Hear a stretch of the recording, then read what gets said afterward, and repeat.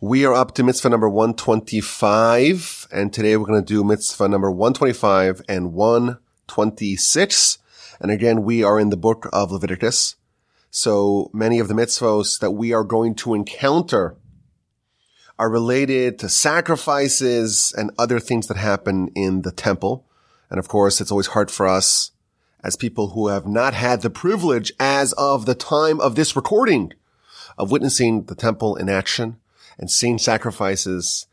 We don't really have any semblance of an idea of what this actually looked like.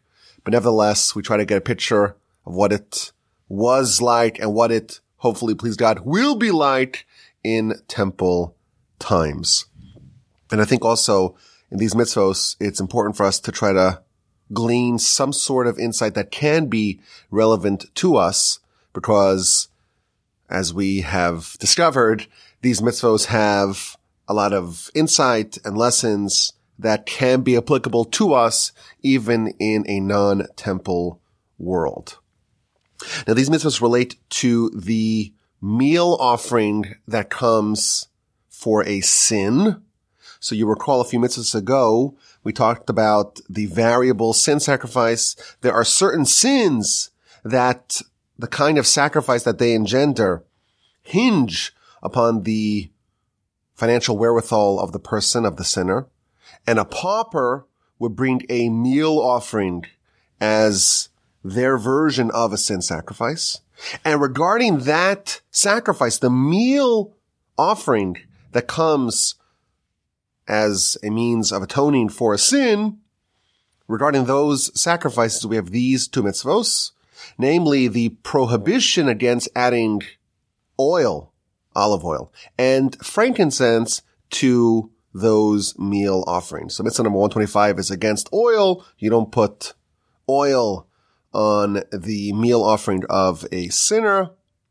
And mitzvah number 126 is you don't put frankincense on the meal offering of a sinner. Now, what exactly is frankincense?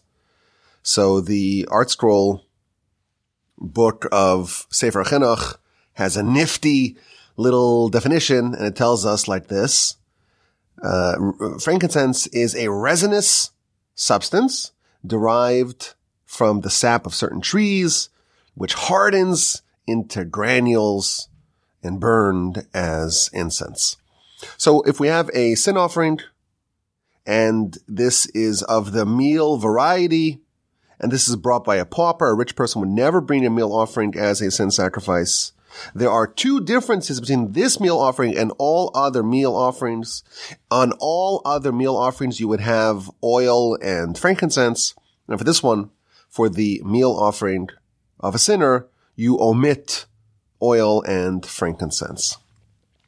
Now, the Sefer Chinuch, the book that we are using to navigate the mitzvos, he gives us two, I think, very beautiful reasons behind this mitzvah. Of course, we know that the real reason for all the mitzvos is because the Imai tells us, and there's probably infinite reasons for it. But nevertheless, the Sefer Chinuch always strives to discover a reason that can resonate in the human intellect, in the human experience, for each one of the 613 mitzvos. And he offers two very nice, very beautiful reasons for these mitzvos. The first thing he tells us is that oil connotes greatness and stature. As we know, if you mix oil with any other liquid, the oil always flows to the top. And that, of course, is the way it is naturally. But we know that the Almighty created nature. And if he created the reality that oil floats above water and other liquids, that is an indication that oil contains some sort of greatness, some sort of stature above other liquids. And then he adds that it's well known that good oil is prestigious. And that's why someone who ascends to greatness is anointed with oil. Moshe, the Torah tells us, is instructed to make the anointing oil. And this is a special concoction, but of course the base of it is olive oil.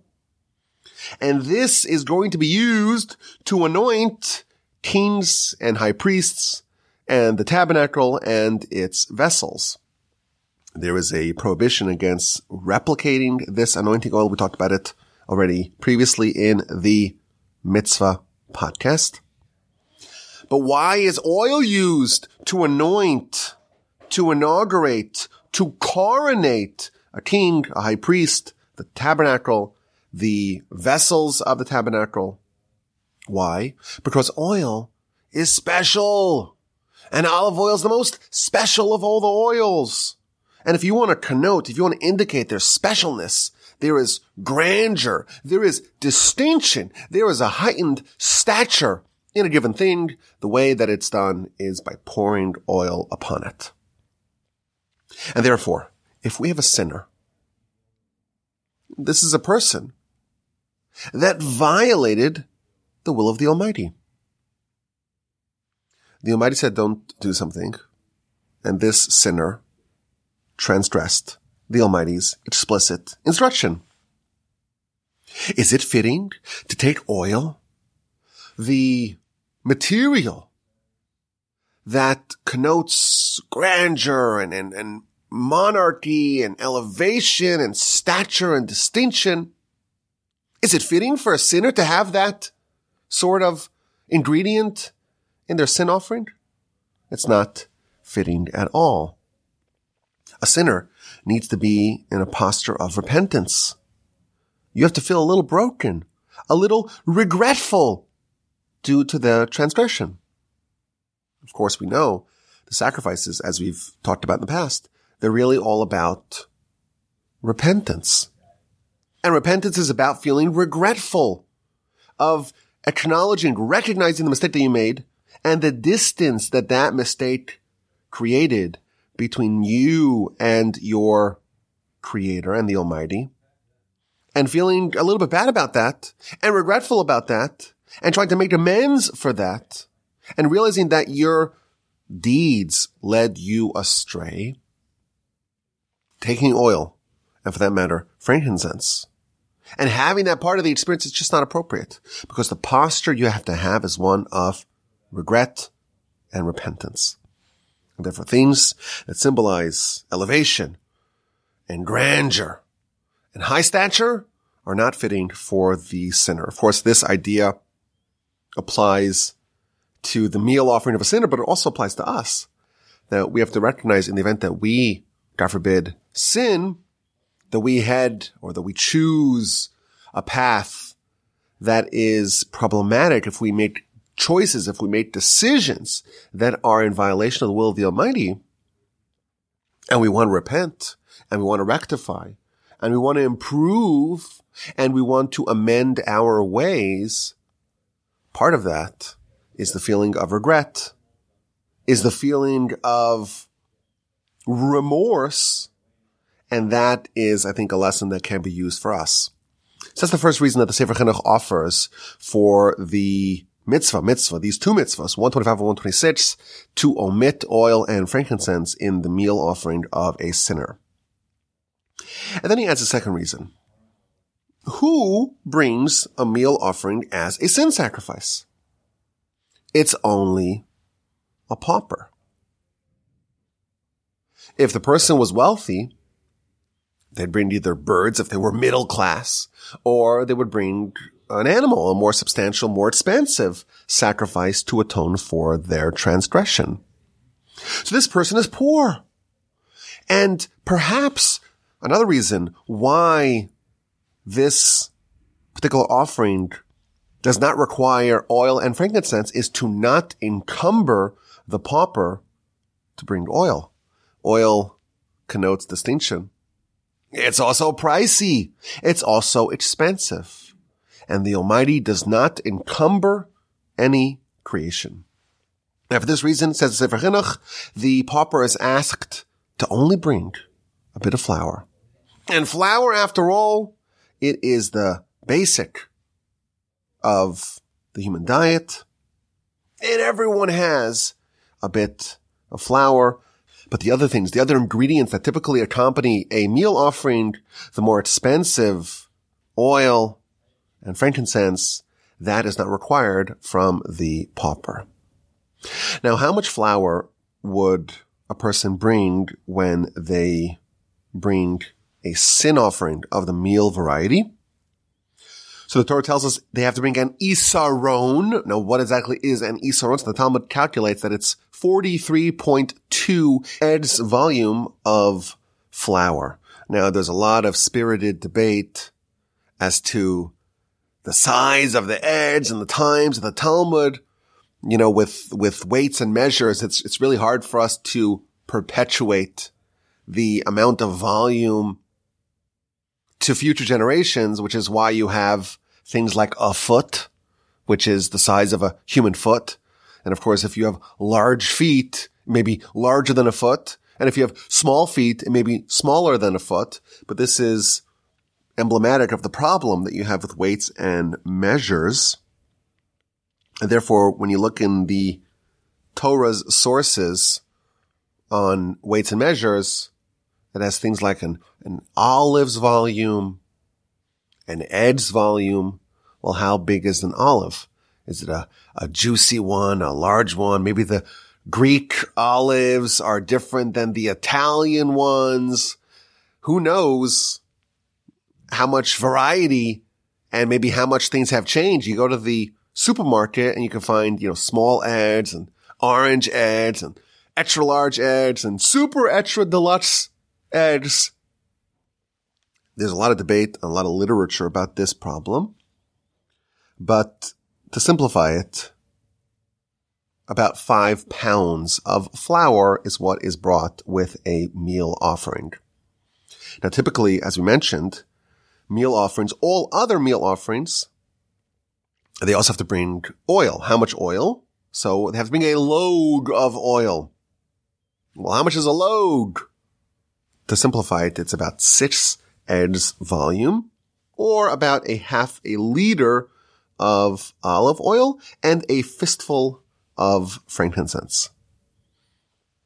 But of course, in this mitzvah, in these mitzvos, 125 and 126, we're told that for this particular meal offering, the one offered by a sinner, these 2 ingredients that are present in all other meal offerings are omitted. They don't bring not oil and not frankincense. Now, one more idea in the Talmud, which is interesting and germane to us as well, is the following. We as a people, we all kind of believe in the concept of upward mobility. Even if, you're a poor immigrant and you come to Ellis Island and you have nothing and you're working in the textile factory, but you have a plan. You got a Jewish brain. You have a plan. Eventually you're going to open up a competitor and you'll take over your old job and you'll expand nationwide and you'll scale up the business. It's, I think, undeniably true that we have a penchant for business. So maybe you would say, well, if someone's poor, they're poor now, but their future prospects are very good. And maybe, in half a year, there's little startup ideas and they gain some traction and they'll get some investment and they'll scale up and they'll start making real money. So if you have a person who today is poor and today cannot afford to bring 2 birds, certainly not to bring an animal as a sin sacrifice, maybe they should wait it out. Give me 6 months. Give me 12 months. I have a plan. We're going to work it out. We're going to improve. We'll have all the money in the world. Certainly enough money to pay for the more expensive sacrifice. Says the Talmud, we don't make that calculation. A mitzvah in its proper time is more beloved, and we don't wait until you become wealthy. I remember once I had the opportunity to study with someone. He wanted to meet really early at a time when honest people are still sleeping. And I had a lot of stuff going on. This is going back, 7, 8 years ago. And I had some things that I was working on and some projects that were unfinished. I said, listen, when I finish those projects, want to have some breathing room, then we'll start our study session. And he said, listen, you're never going to have that breathing room. Now is the best time to start. Don't wait until later. That is the modus operandi of the Yetzer Hara. We're about to embark on the festival of Passover, of Pesach. And of course, the mitzvah of the festival and the image of the festival, the eponymous mitzvah of the festival, is matzah. And matzah is just bread. It's just flour and water, with one crucial difference between matzah and non-matzah bread. And that is speed. You don't allow the matzah to sit and to leaven and to rise, because then it's not matzah anymore, it is chametz. And the verse tells us that we cannot allow our matzos to become chametz. And Rashi quotes from our sages. He says, well, the word matzos is spelled the same way as the word mitzvos.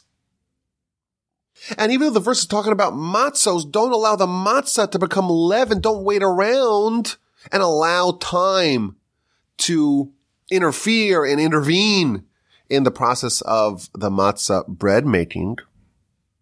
So the verse is talking about matzah, but it's equally true with respect to mitzvos. If you want to do a mitzvah, you have to realize that if you allow time to elapse, if you dither and dilly-dally,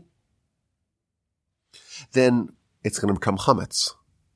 And just as chametz is inadmissible to the Pesach Seder, or to the whole festival of Pesach, of course, once a matzah becomes tainted, once there's time that it's injected, then it's already problematic. And it's quite likely that you won't be able to deliver on said mitzvos. The sages tell us that one of the nicknames of the Yetzer Hara is the leaven in the bread. Se'or shebe'isa. What the Yetzer Hara does, says, oh, you want to do a mitzvah, but let's wait. Wait until things are better, until the times are more propitious. Wait a little bit. It'll be even better then. And that's injecting the leaven in the matzah, and it's corrupting it. So you're poor, and we're all poor compared to what we maybe imagine will be in the future. And this could apply, by the way, to other areas, not just financially. We think spiritually, I'm poor spiritually. I don't know so much. I'm not well educated. I'll wait until I'm a total expert, until I start doing the mitzvahs properly. That is the advice of the leaven in the bread. Don't allow mitzvos to fester, to wait until they're baked. Bake them right away. That is another lesson of this mitzvah. Now, I will tell you that this is the second time that I'm recording this podcast. As you perhaps know, the mitzvah podcast is delivered in front of an audience, my Sunday morning class that we have here from the Torch Center in Houston, Texas. But this past week, I had the great privilege of going to Jerusalem. My oldest brother was marrying off his son, so my nephew was getting married. So I had the great privilege of traveling to Jerusalem to join in the festivities. And I told my class, the Sunday morning class, I said, well, we're going to have the class. I'm going to be in Jerusalem. So I'm not going to be in my home. I'm not going to be in the Torch Center in Houston, Texas. But I'll find a place that has some decent internet. And you know what? I'm not going to bring my microphone and my recording apparatus. I'll just record from my phone. The audio won't be as great as maybe the audience is used to, but they can manage. It's good enough. Problem is I had a really hard time finding some decent internet. And when my brother said, oh, you can use my computer, it was great, but there's a lot of noise in the background. And then my young nephew, the younger brother of the groom, he heard some commotion in the office, so he came and he snuggled up next to me. And, shall we say the audio was not great. So I decided, you know what? I'm back in the Torch Center right now. And for the benefit and the audio pleasure of the Mitzvah podcast audience, I'll re-record it and give y'all, hopefully, an A+ experience. But I will say that when I was in Jerusalem, I had the great privilege of visiting the Western Wall, the Kotel, the last remnant of the Second Temple. And I told my son, who was with me, that hopefully next time we're here, the temple will be rebuilt. And of course, that's something we've been saying for a long time. Our nation has been saying that for many generations. But we hope that this will be the final generation before the Messiah. And we will, in fact, be able to see the temple in action. And maybe, who knows, we will have the great fortune of witnessing these mitzvos and all the mitzvos really of Leviticus in action. May it come speedily in our days. As always, my email address is rabbiwolbe@gmail.com. Recording now from the Torch Center in Houston, Texas. Send me your comments, your questions, and your feedback to rabbiwolbe@gmail.com.